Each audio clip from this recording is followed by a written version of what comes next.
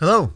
Welcome to the Salisbury Pediatric Associates newsletter audiocast. I'm your host, Dr. M, and this is Volume 12, Letters 17 and 19, which correspond with coronavirus updates number 59 and 60. This information was first published on April 11th, and the second one was published 2 weeks later on April 25th. So at the time of this writing, Omicron had 3 strains. The newer variant BA.2 made up around 23 to 40% of the current case volume based on different parts of the country, while Omicron BA.1.1 was at 60% and BA.1.1.529 was the rest. Delta is no longer registering a blip at all. Disease remains mild compared to the tough Delta strain. And if you had natural Omicron BA.1 like I did, then you have a very small risk of getting BA.2 moving forward. The likelihood of significant illness if you are one of these rare individuals is very small unless you are already very unhealthy.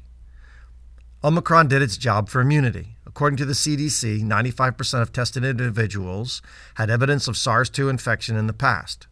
BA.1 Omicron variant tore through the country, leaving a wake of immune understanding in its path. We should be very well prepared now immunologically for any new exposures.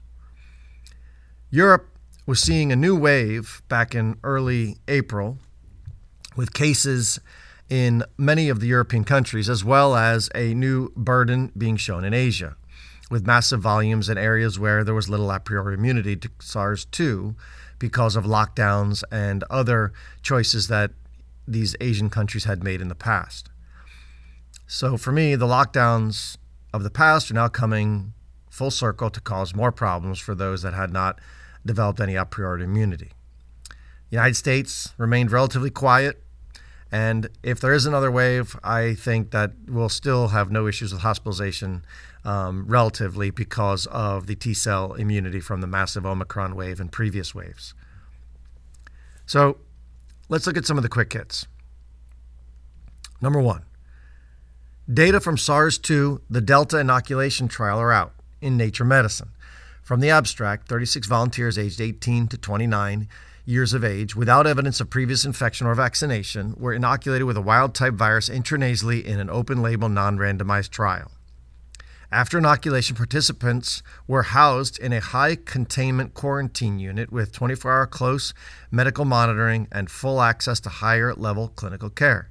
The study's primary objective was to identify an inoculum dose that induced well-tolerated infection in more than 50% of participants, with secondary objectives to assess virus and symptom kinetics during infection.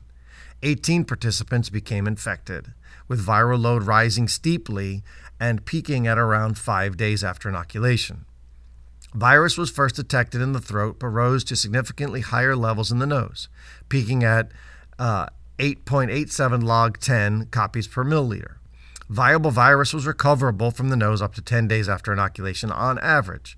There are no serious adverse events. Mild to moderate symptoms were reported in 89% of infected participants beginning 2 to 4 days after inoculation, whereas 11% of the participants remained asymptomatic, no symptoms at all.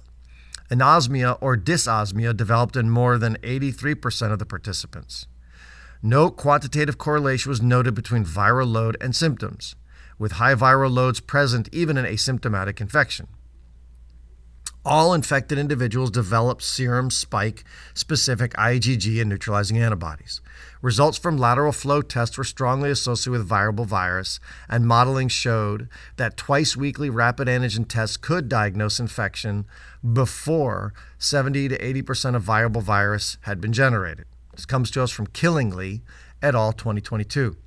For me, this is a fascinating study looking at the reality of SARS-2 activity in the human that is healthy. However, this data is only useful historically as Delta is no longer with us and teenagers and young adults are not the only affected group and do not represent most people. They are limited in their value as immune activity changes dramatically with age, and most of these people have no comorbid disease risk. All that said, the data is remarkable as a study of disease in related to timeline and in a real-time controlled analysis. Number 2, from Cell Reports Medicine, The ongoing SARS-CoV-2 pandemic highlights the importance of determining the breadth and durability of humoral immunity to SARS-CoV-2 mRNA vaccination. Herein, we characterize the humoral response to 27 naive and 40 recovered vaccinees. SARS-CoV-2 specific antibody and MBC responses are durable up to 6 months, although antibody half-lives are shorter in naive recipients. The magnitude of the humoral responses to vaccination strongly correlates with responses to initial SARS-CoV-2 infection.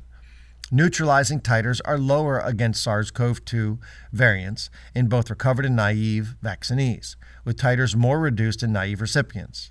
While RBD is the main neutralizing target of circulating antibodies, Moderna vaccinated naives showed a lesser reliance on RBD, with greater than 25% neutralization remaining after depletion of RBD binding antibodies.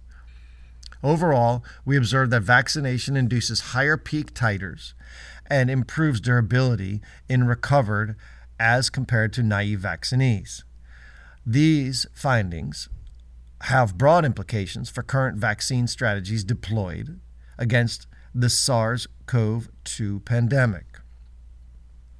We have noted this response type before. Natural immunity followed by vaccination offers a broader and better response than naive SARS-2 person. This is unlikely to matter anymore, as almost all of us have had this virus over the past 2 years. A booster now for anyone will provide a decent, albeit short-lived response. Boosters remain a necessity only for high risk based on literature date, from my understanding. Number 3. From Scientific American, quote, according to Baric, B-A-R-I-C, Omicron is the first SARS-CoV-2 variant to evolve in the context of mounting immunity in the population. The result of vaccinees and prior infection with other forms of the virus. Earlier variants, namely Alpha, Beta, Gamma, and Delta, competed for dominance primarily on the basis of how well they infect human cells in high numbers and transit efficiently among people. But Omicron acquired the further advantage of being able to resist immune defenses against the variants that came before, thereby increasing the number of susceptible people in the population. The difference in neutralizing antibody responses against Omicron compared with prior variants is massive, Baric says. Neutralizing antibodies deflect SARS-CoV-2 from binding to ACE2 receptors, the virus's entry point into human cells. We're talking about a 15 to 50-fold drop in antibody levels, depending on who runs the assay and how recently you've been infected or boosted. This comes to us from Schmidt, SCH-MIDT-C, 2022. So for me, BA.2 and the next wave of variants will use immune evasion by mutagenesis as the main strategy of infectivity. This is the new norm. The good news is that massive infectivity and rapid sequence increases population immunity in tandem, leading to rapid up and down in disease transmission. Keep yourself out of the high-risk pool through lifestyle change decisions, and that will be a good mitigation factor against any future variants. Number 5, more on long COVID. Quote, patients with persistent cognitive impairment months after illness with mild COVID-19 have higher levels of inflammatory markers in their cerebrospinal fluid. Researchers found elevated levels of CSF immune activation and immunovascular markers in individuals with cognitive post-acute sequelae of SARS-CoV-2 infection, PASC. Patients whose cognitive symptoms developed during the acute phase of COVID-19 had the highest levels of brain inflammation. End quote. More evidence that baseline inflammatory dysfunction or host genetic abnormalities are likely driving the PASC brain fog. I am convinced that individuals that suffer long COVID are at baseline inflamed from poor lifestyle choices, coupled to underlying host immune weaknesses for viral surveillance and killing. The fact that the immune markers are noted in the brain post-illness is likely a sign that viral particles or remnants of the virus having penetrated a leaky brain barrier. This leads to glial cells and other immune-mediating immune cells to be angry in the cerebrospinal fluid and brain. Again, the answer remains control what you control. Eat, sleep, move, and live cleanly. Number 6, Omicron did its job for immunity, according to the CDC. 95% of tested individuals had evidence of SARS-CoV-2 infection in the past. BA.1 Omicron tore through this country, leading to a wave of immune understanding that now is leaving us all in a place of prepared immunological status. Number 7, Mensah and colleagues noted that reinfection rates closely followed community infection rates. The overall reinfection rate was 67 per 100,000. Adults had 73 per 100,000 and children 22 per 100,000. The reinfection rate after primary infection was 0.68% overall, 0.73% in adults and 0.18% in children younger than 5, and 0.24% in children between the ages of 5 and 12, and 0.49% in those aged 12 to 16. There were 109 children admitted to the hospital with reinfection, 72% of which had comorbidities. Intensive care admissions were rare, and there were 0 deaths after reinfection. Mensah et al., 2022. Number 8. From a recent study in medRxiv, we have incubation for normal and tumor glial cells with Pfizer-BioNTech COVID-19 mRNA vaccine led to alterations in the biochemical profile of various cell organelles. The vaccine has shown to decrease concentrations of oxidized forms of cytochrome C in mitochondria, which decreases effectiveness of oxidative phosphorylation, reduces apoptosis, and decreases ATP production. Cytochrome C in the mitochondria of cells plays a key role in oxidative phosphorylation and apoptosis, programmed cell death. These are key roles in cancer development. Abramczyk, Abramczyk et al., 2022. So the authors of this paper note that the data, hypothetically, this is a key, links COVID vaccine to potential association between cytochrome C activity, the immune system, and cancer development. This possibly could occur with natural disease as well, but I've not seen any data there. This research only bears being presented for the knowledge that this virus really messes with your immune function, and that tells me that we need to spend all of our efforts maintaining quality immune activity. A normal functioning repertoire of natural killer cells and Th1 cells will keep cancer cells at bay. Okay, section 2. Here's a couple non-COVID hits. Number 1, otitis media, or a common ear infection and common childhood pneumonia in children greater than 2 years old should be treated with 5 days of antibiotics based on new data and guidelines. This comes to us from William et al., 2022. This has 2 downstream benefits. First, the reduced exposure to antibiotics reduces antibiotic resistance in bacteria, which is becoming a big problem. Second, the reduced antibiotic exposure helps to reduce the damage to the intestinal microbiome that is a known antecedent risk factor for autoimmunity and chronic diseases of inflammaging. I highly recommend that everyone adhere to these newer and, in my mind, better guidelines. Less is more, folks. Number 2, placing ear tympanic membrane ventilation tubes is not necessary if your child is not found to have persistent effusions behind the tympanic membrane when visiting the ENT specialist. This is true even in a child with recurrent ear infections. Okay, let's move on to update number 60, which corresponded to April 25th of 2022. Okay, Omicron now has 3 strains in the United States. Newer variant BA.2 makes up 74% of current case volume based on different parts of the country, while Omicron BA.1.1 is at 6% and B.2.12.1 is at 19%. Delta and BA.1.1.529, which we saw 2 weeks ago, is now gone by competition. Incredible how fast this stuff happens.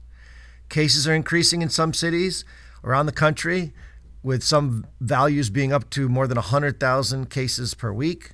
But hospitalization and hospital mortality and morbidity is not following in our local hospitals and what I'm seeing around the country. So this is good.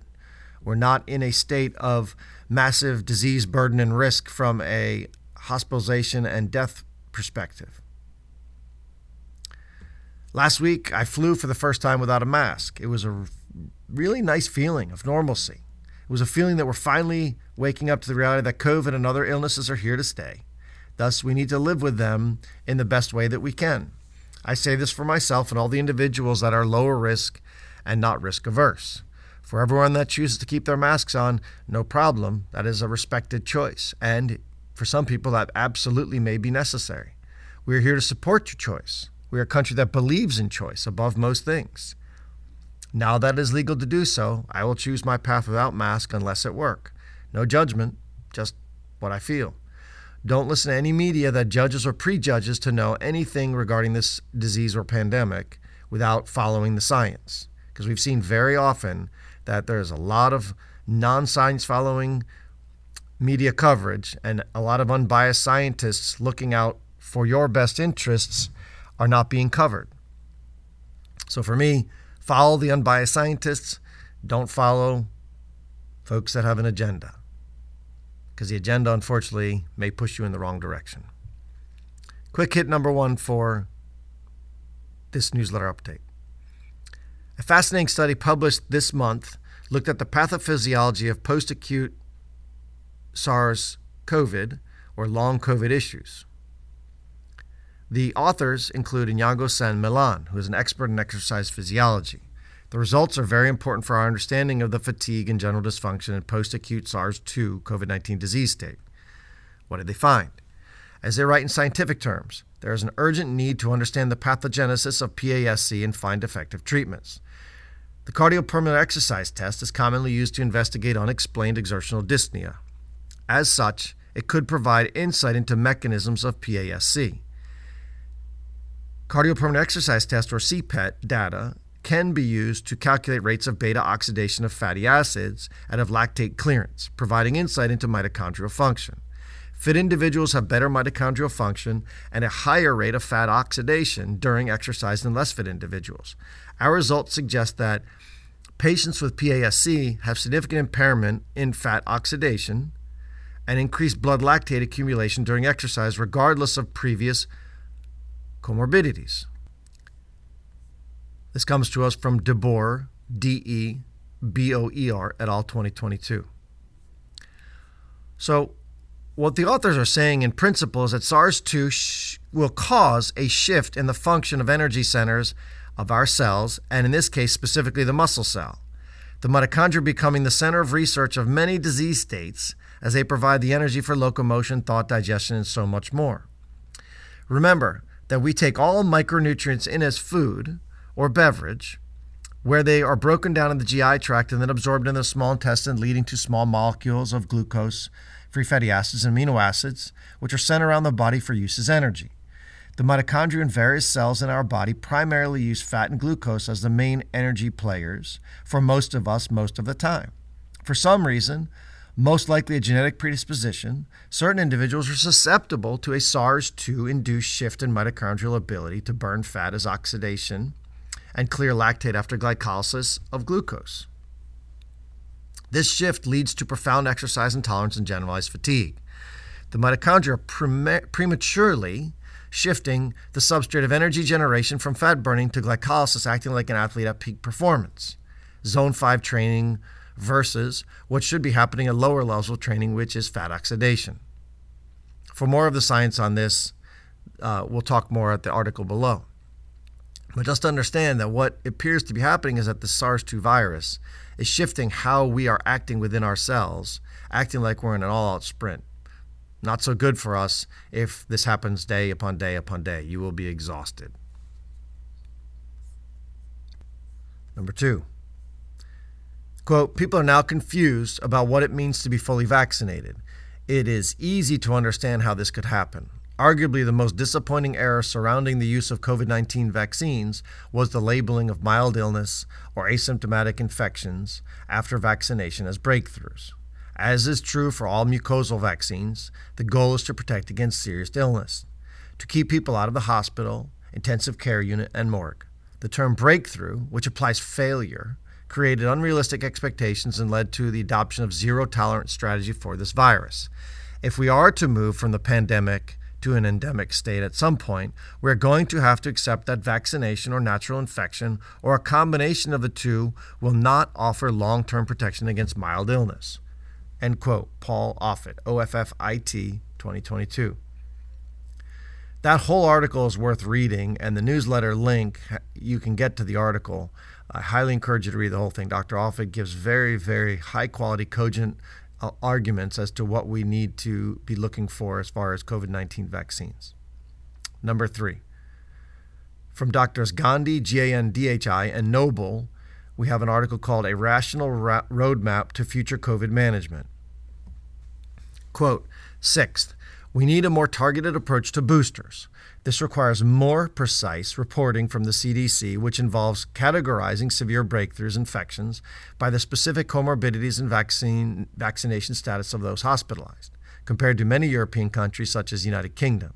The U.S. at large has failed to provide more detailed data on severe COVID-19 breakthroughs. More refined data will allow for more efficient targeting of future booster shots, prioritizing those more likely to benefit from regular boosting by age and health status. We should continue to upgrade and improve our ventilation systems in public spaces, including schools, which will accrue long-term benefits from reduced transmission of all respiratory pathogens to improve air quality in areas plagued by wildfires and other environmental pollutants. These are 2 of 10 items that I completely agree with in this article. Not to mention that upgrading ventilation in schools has the added benefit of improving learning by reducing CO2 levels that get trapped in a closed learning space. Article again can be found at the link in the newsletter. Number 4, quote, during this pandemic, we have all lost facial expression. It has been 2 years of the entire world having a masked face. Has this lack of exposure to facial expression contributed to the sense of isolation that many of us feel? Has it deprived us of shared emotions, of empathy, or led to misinterpreted feelings? On the other hand, perhaps we have also gained a new type of intimacy and deliberateness in our interactions, which gets us beyond the immediate biases of seeing someone's whole face. I find I spend more time really learning about who the person is. I truly savor moments of shared laughter. It will take time for us to recalibrate to the richness of full facial expression as we begin to reveal ourselves to others once again. I'm trying to be thoughtful about the expressions I convey, about the privilege of smiling and revealing the full extent of that smile and how this in turn might make someone else smile, end quote. Ferenczi, F-E-R-E-N-C-Z-I-E, 2022. I was surprised by the faces that lay behind the masks that have recently been revealed. My imagination had sent me down some very different pathways. I love seeing the smiles of children again. The facial affect of parents during discussion are now available for me to gaze upon and gauge involvement. There are so many nuances to the face that we have been missing out on over the past few years. Thankfully, these nuances are back to help shed light on emotions, feelings, and so much more. Number 5. Ivermectin not useful for COVID.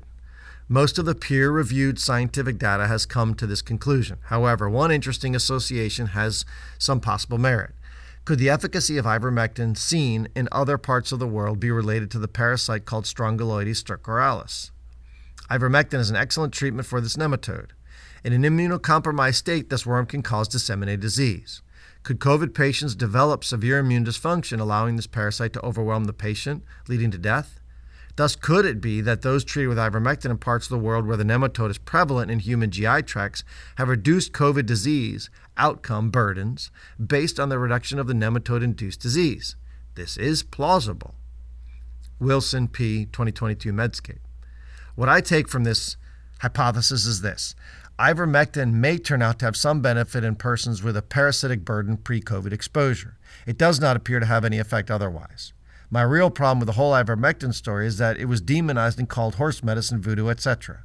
before we truly knew the validity of its action in the pandemic. We had to deal with a ridiculous media onslaught of negativity and shame around the thought or possibility. Medicine has to be very careful to not fall prey to indoctrinated beliefs based on non-scientists or politically motivated scientists masquerading as the knowers. The scientific method is very clear. Any hypothesis is valid until proven incorrect. We have a lot to learn still from the fallout of this pandemic. I lay a ton of blame at the feet of the political media medical complex that purports to be the knowers of truth before that is even possible. Faith in these institutions are at an all-time low for me and for many. It is now the responsibility of them to rebuild trust, as it will be mine if and when I fail you. Number 6, myopericarditis. Following COVID-19 vaccines versus other vaccines, the overall incidence of myopericarditis from 22 studies, including 405 million doses, was 33.3 cases per million vaccine doses, and did not differ significantly between people who received COVID-19 vaccines. Compared with COVID-19 vaccination, the incidence of myopericarditis was significantly higher following smallpox vaccinations, but was not significantly different after influenza vaccinations or in studies reporting on various other non-smallpox vaccinations. Among people who received COVID-19 vaccines, the incidence of myopericarditis was significantly higher in males. In people younger than 30, after receiving an mRNA vaccine, and after a second dose of vaccine. Ling et al. 2022. Okay, Section 2, non-COVID hits. Number 1, firearms are now killing more young humans than cars. In 2017, there was a crossover point where 8 deaths occurred per 100,000 young persons between 1 and 24. Since 2019, firearm deaths are now at 10 per 100,000. These results are twofold in cause in my estimation. 1, cars are much safer now, leading to less deaths despite lots of crashes. 2, firearm deaths are up because of society. Our mental health struggles are real and massively exacerbated by the pandemic, with little outcome change available in the modern medical system. Number 2, disinfectants and allergies. From the journal Occupational Environmental Medicine, we see disinfectants are widely used in the medical field, particularly recently because of the coronavirus pandemic, which has led to an increase in their use by both medical professionals and the general population. We use data from 78,900 mother-child pairs who participated in the Japanese Environment and Children Study, which is prospective birth cohort recruited between January 2011 and March 2014. We examined the associations between maternal disinfectant use during pregnancy and allergic diseases, asthma, eczema, and food allergies in children. Compared with those who never use disinfectants, participants who use disinfectant every day had a significantly higher risk of asthma in their offspring. The associations between disinfectant exposure and eczema were similar to those of asthma. We found a significant exposure-dependent relationship. There were no significant associations between disinfectant use and food allergies. Long known as association between other cleanliness and allergic type disorders. This is yet another study to put in your memory banks of why you should choose a posture of soap and water for hand washing when the time necessitates, i.e. after using the bathroom, touching a sick person, before eating, etc. Throw away your hand sanitizers and cleaning agents for general use. 3. Antibiotic exposure and cognitive function. Use of antibiotics can impact the gut microbiome and has been linked with chronic disease in multiple studies over the past 2 decades. Despite prior data sets, there is no published evidence of an association between long-term antibiotic use in adults and cognitive function. They say, quote, we conducted a prospective population-based cohort study of almost 15,000 participants in the Nurses' Health Study 2, who completed a self-administered, computerized neuropsychological test battery between 2014 and 2018. Women who reported at least 2 months of antibiotic exposure in midlife had lower mean cognitive scores 7 years later, after adjustment for age and educational attainment of the spouse and the parent, compared with non-antibiotic users. Thus, the relation of antibiotic use to cognition was roughly equivalent to that found for 3 to 4 years of aging. Long-term antibiotic use in midlife is associated with small decreases in cognition, assessed 7 years later. These data underscore the importance of antibiotic stewardship, especially among aging populations. Mehta et al. 2022, MEHTA. This is an observational study, but there are very good scientific realities as to why this would come to pass. Altered microbial bacterial communities from antibiotic use will have downstream effects on inflammation and neurotransmitter function. So for me, the simple answer is avoid antibiotics unless you really don't have a choice. All right, so that's it for this week, covering coronavirus updates number 59 and 60, which was mid-April. I hope everyone is doing well, and as always, hug those kids. The information provided in this newsletter is for educational and informational purposes only. It is not a substitute for advice and treatment provided by your physician or healthcare professional and is not to be used to diagnose or treat a health issue. This newsletter audiocast does not constitute the development of a provider-patient relationship. Have a great day.